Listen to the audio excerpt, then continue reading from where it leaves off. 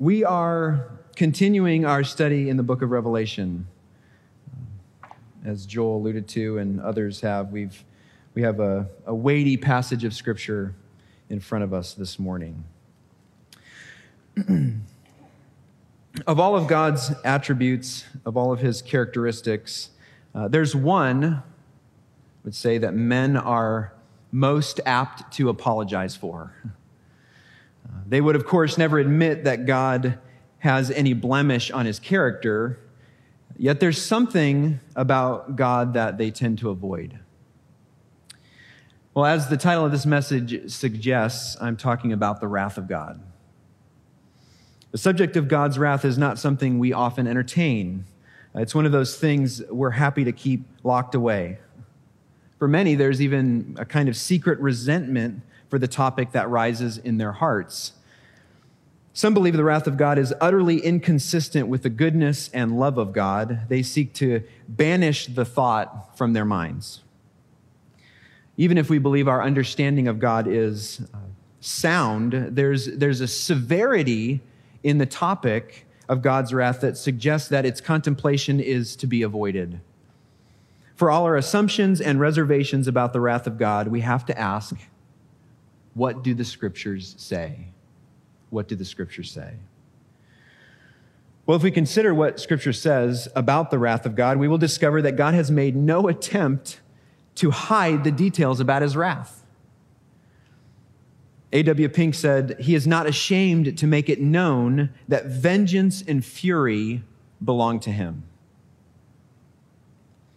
Deuteronomy chapter 32, verses 39 through 41, we read, "See now that I, even I am he, and there is no God beside me. I kill and I make alive. I wound and I heal, and there is none that can deliver out of my hand. For I lift up my hand to heaven and swear, as I live forever, if I sharpen my flashing sword and my hand takes hold on judgment, I will take vengeance on my adversaries and will repay those who hate me."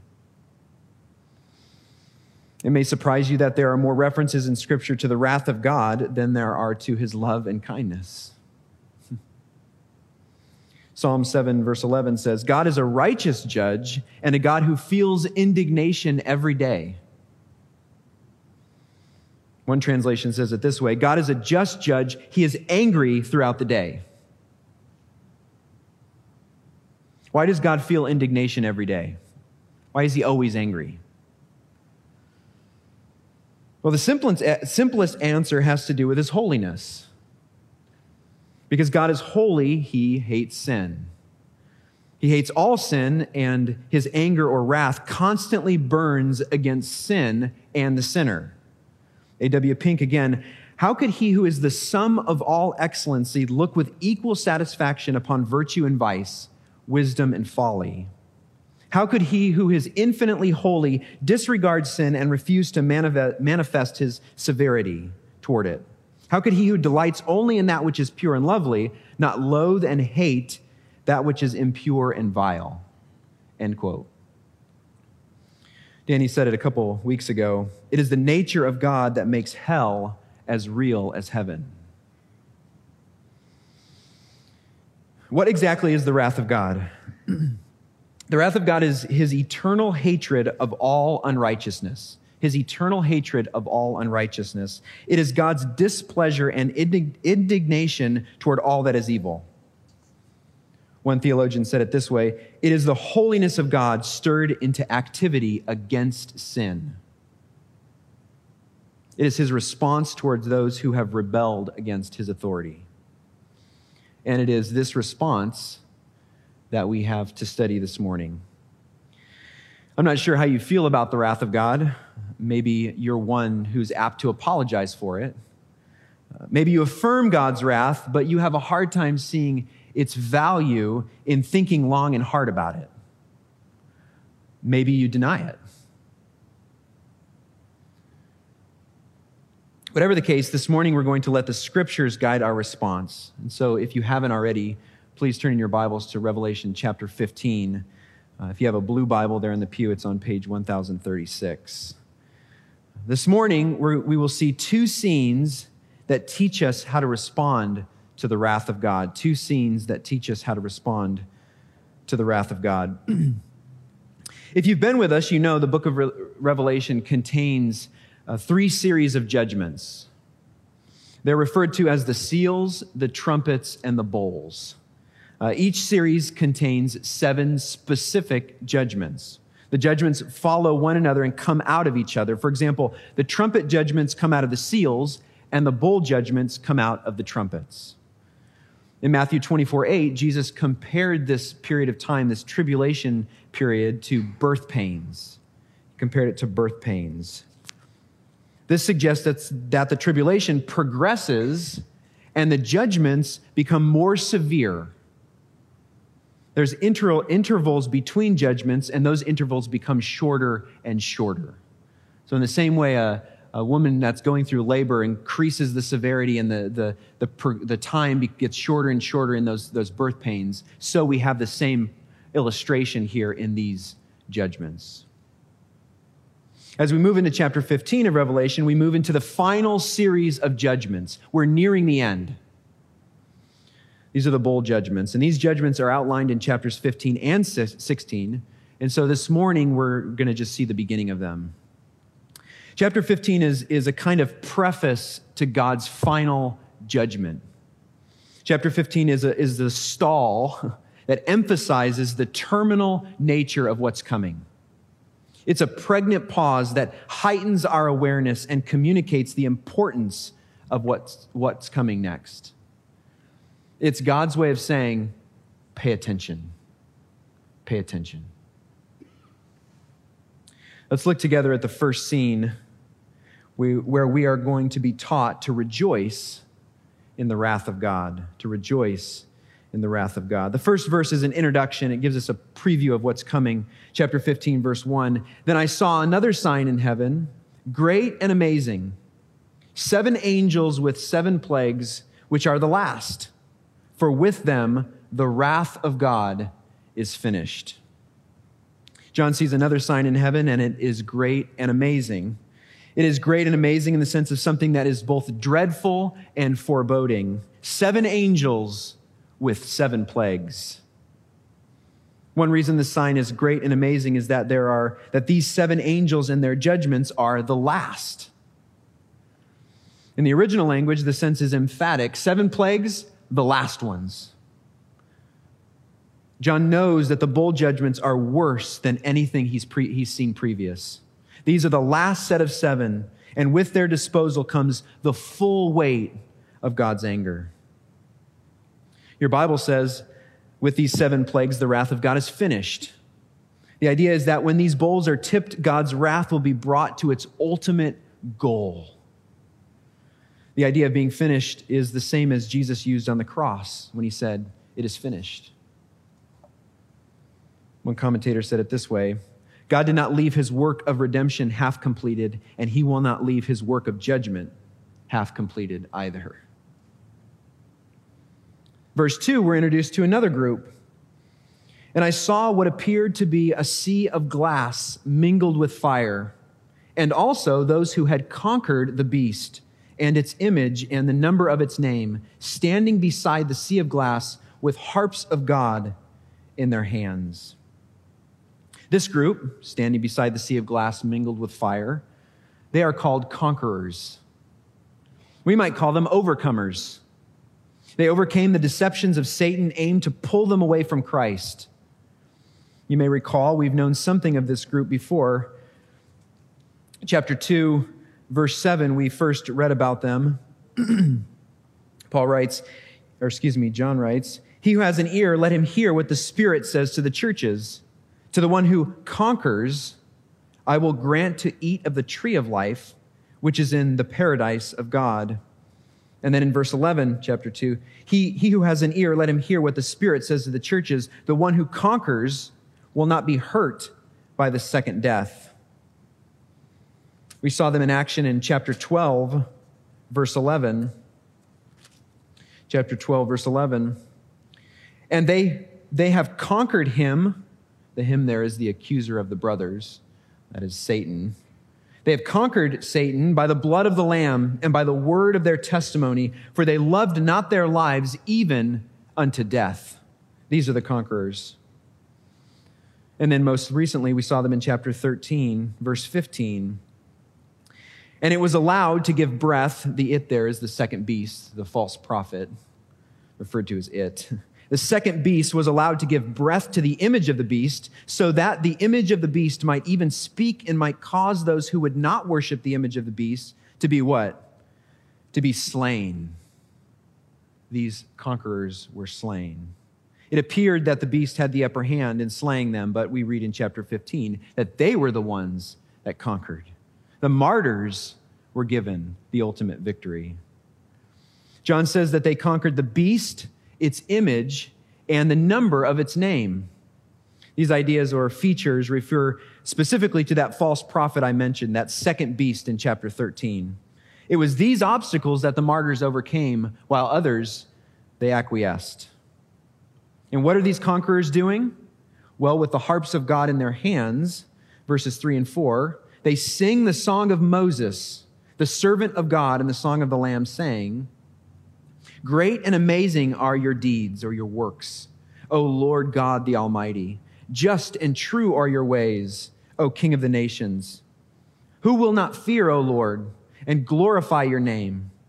For you alone are holy. All nations will come and worship you, for your righteous acts have been revealed." This group of martyrs is singing the song of Moses and the song of the Lamb. Song is not the same song Moses sang, but it does follow a similar pattern as the song of Moses. And this pattern is found in Exodus chapter 15. I'm going to go there just real briefly and read some of these verses to show the connection. Exodus chapter 15, the song of Moses. It's a pattern that we read here.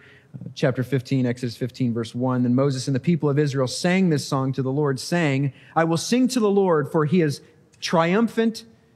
He has triumphed gloriously. The horse and the rider he has thrown into the sea. The Lord is my strength and my song. He has become my salvation. This is my God, and I will praise him. My father's God, and I will exalt him. The Lord is a man of war. The Lord is his name." Verse 11. "Who is like you, O Lord, among the gods? Who is like you, majestic in holiness, awesome in glorious deeds, doing wonders?" And then he closes in verse 18, "The Lord will reign forever and ever."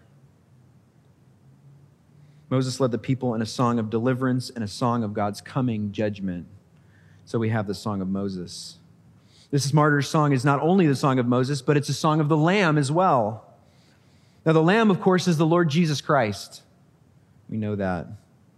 These martyrs are singing the song of the Lamb because Jesus is the source of their deliverance.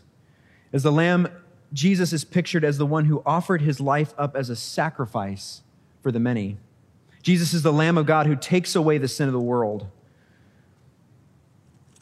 We saw this song in chapter 5, verse 9. "And they sang a new song, saying, 'Worthy are you to take the scroll and to open its seals, for you were slain. And by your blood you ransomed people for God from every tribe and language and people and nation, and you have made them a kingdom and priests to our God, and they shall reign on the earth.' Then I looked and I heard around the throne and the living creatures and the elders the voice of many angels numbering myriads and thousands saying with a loud voice, 'Worthy is the Lamb who was slain to receive power and wealth and wisdom and might and honor and glory and blessing.' And I heard every creature in heaven and on earth and under the earth and in the sea and all that is in them saying, 'To him who sits on the throne and to the Lamb be blessing and honor and glory and might forever and ever.' The four living creatures said, 'Amen.' And the elders fell down and worshiped." Like the song of Moses, the martyr song is not a verbatim song, but it expresses the themes of God's faithfulness, his deliverance, his judgment, and his holiness. One commentator, John Phillips, he compared the two songs. The song of Moses was sung at the Red Sea. The song of the Lamb is sung at the Crystal Sea. The song of Moses was a song of triumph over Egypt. The song of the Lamb is a song of triumph over Babylon. The song of Moses told how God brought his people out. The song of the Lamb tells how God brings his people in. The song of Moses was the first song in Scripture. The song of the Lamb is the last. As for the specific content of this song, God is praised for his work and his ways. Verse 4, we have this kind of rhetorical question: who will not fear, O Lord? Who will not fear? When John penned these words, he did so in a way that expresses an emphatic denial of a future possibility. And when put in the form of a rhetorical question, it implies a very strong assertion of the opposite. Who will not fear you, O Lord? Certainly all will fear you. In fact, they must fear you. Why?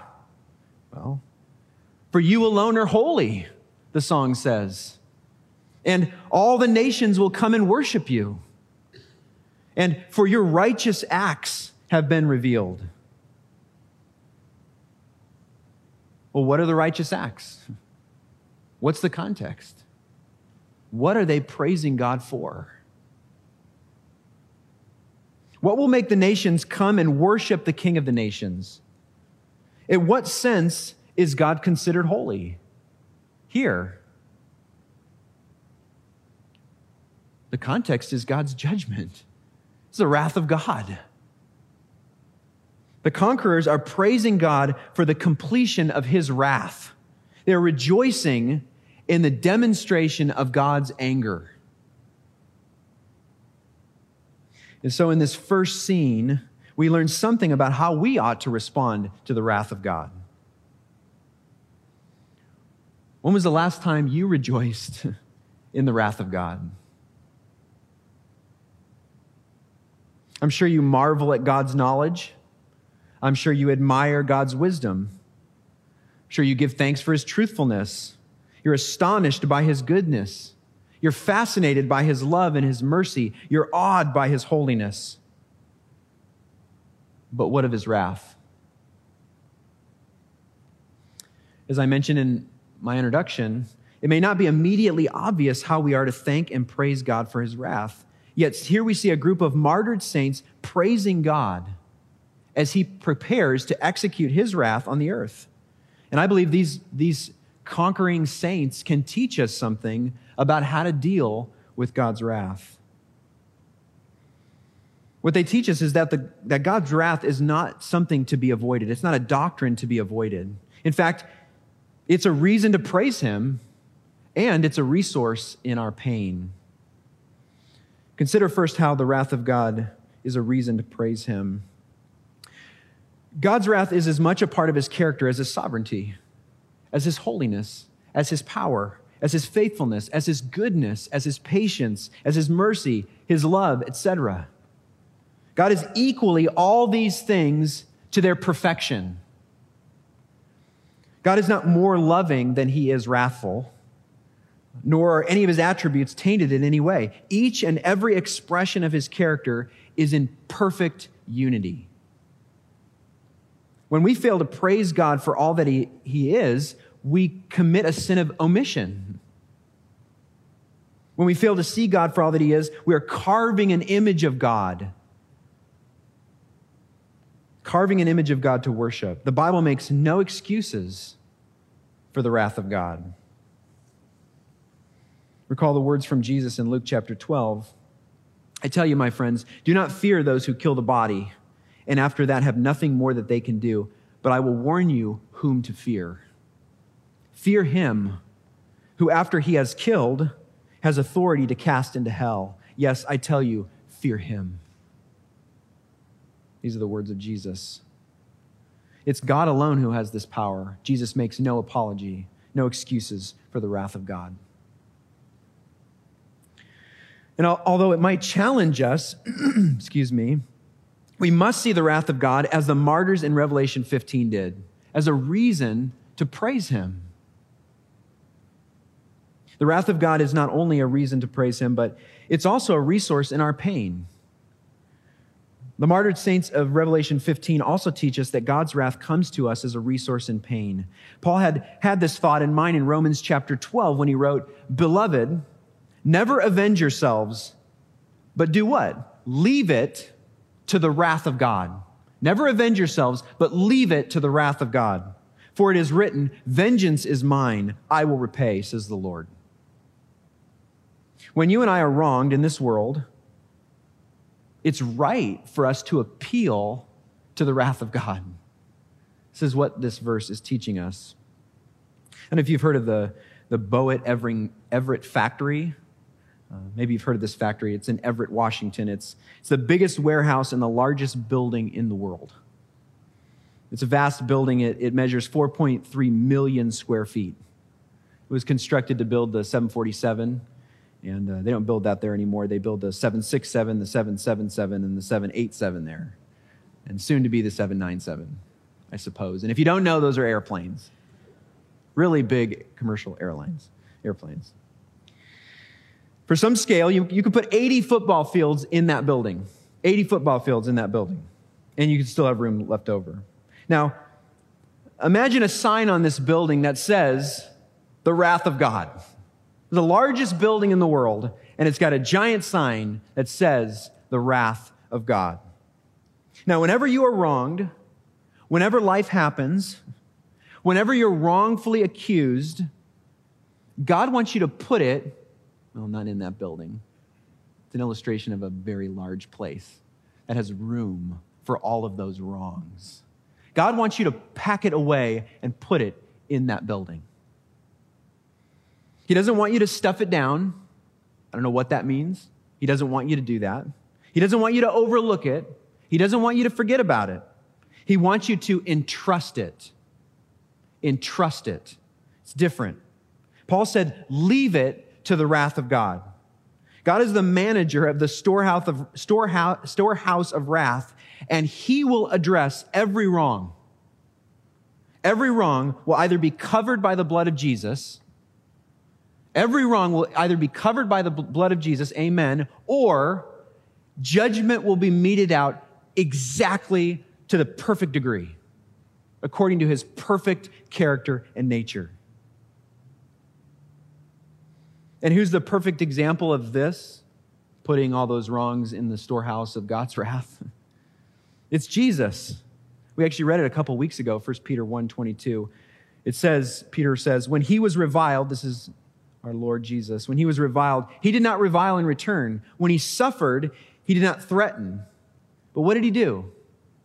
He continued entrusting himself to him who judges justly. He took all those wrongs and he said, God, you'll sort it out. You'll figure that out. I don't need to seek vengeance. I don't need to repay evil for evil. That's God's business. Jesus entrusted his experience to God's wrath, and Paul urges us to do the same. And I'm arguing the martyred saints of Revelation 15 are also demonstrating and teaching us, showing us that we ought to do the same. You and I can rightly respond to the wrath of God if we see his wrath as a reason to praise him, and we see his wrath as a resource in our pain, that we can entrust all of those wrongs to the wrath of God. God will sort it out. We don't need to revile. If verses 1 through 4 have taught us something about responding to the wrath of God, verses 5 through 8 will teach us something about how to prepare for the wrath of God. How to prepare for the wrath of God. Verses 5 and 6. After this I looked, and the sanctuary of the tent of witness in heaven was opened. And out of the sanctuary came the 7 angels with the 7 plagues, clothed in pure bright linen, with golden sashes around their chests. Here we have the 7 angels that emerge from the presence of God, and they're dressed and ready for action. Their garments are pure bright linen, which is most likely a reflection of their heavenly glory. We often equate glory with brightness, so these heavenly beings are bright. They're wearing golden sashes, which implies they are important, and they've been given a specific task. These angels have been marked out. They've been commissioned by the Lord. The specific act of commissioning is carried out by those closest to the very presence of God. Verse 7, and one of the 4 living creatures gave to the 7 angels 7 golden bowls full of the wrath of God, who lives forever and ever. You may recall these creatures from chapter 4. It was there that John was given access to the very throne room of God. In chapter 4, verse 6, we read, and before the throne there was, as it were, a sea of glass like crystal, and around the throne, on each side of the throne, are 4 living creatures full of eyes in front and behind. These mysterious creatures surround the throne of God and ceaselessly praise him. It was one of these creatures that entrusted the 7 angels with the 7 bowls of God's wrath. The imagery of a bowl is not insignificant. What do you do with a bowl? The most basic level, a bowl is used to store or collect something for a season.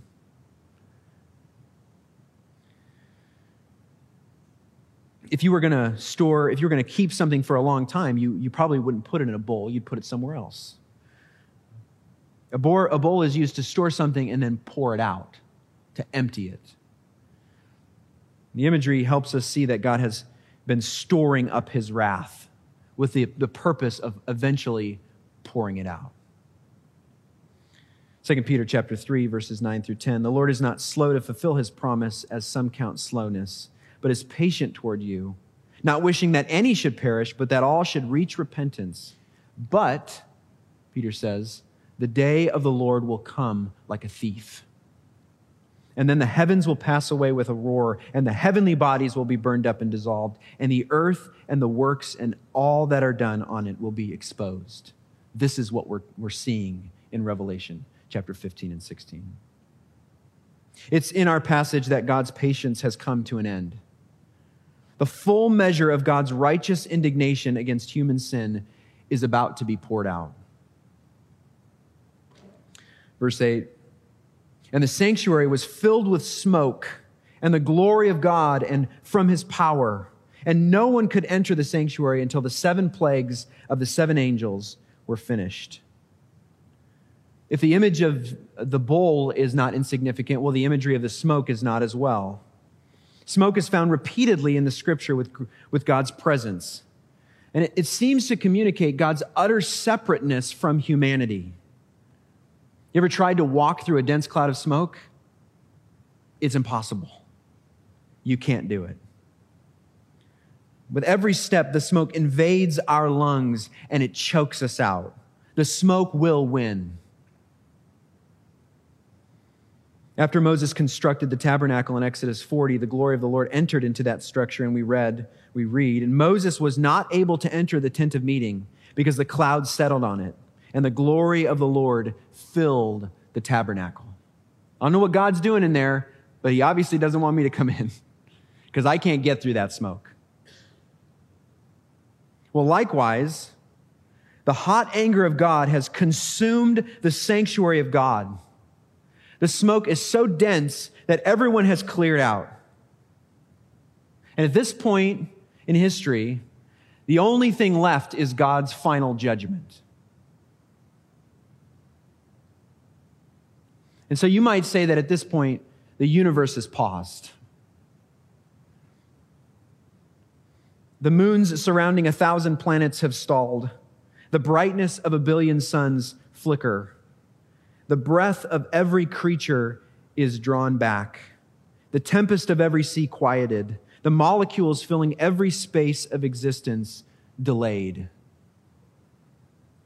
Like a dam under the full weight of pressure, the second before the fury of a raging flood, the universe waits.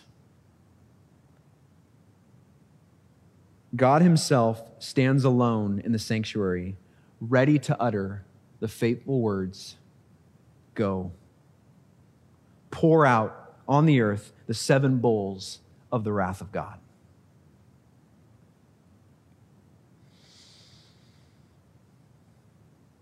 With the topic of God's wrath so central in Revelation and specifically this morning, I must ask you, are you prepared for the wrath of God? Are you prepared for the wrath of God? You know, it's popular to criticize Jonathan Edwards in our day, but I can't think of a man who did a better job of preparing his people for the wrath of God. Listen to these famous words from Edwards.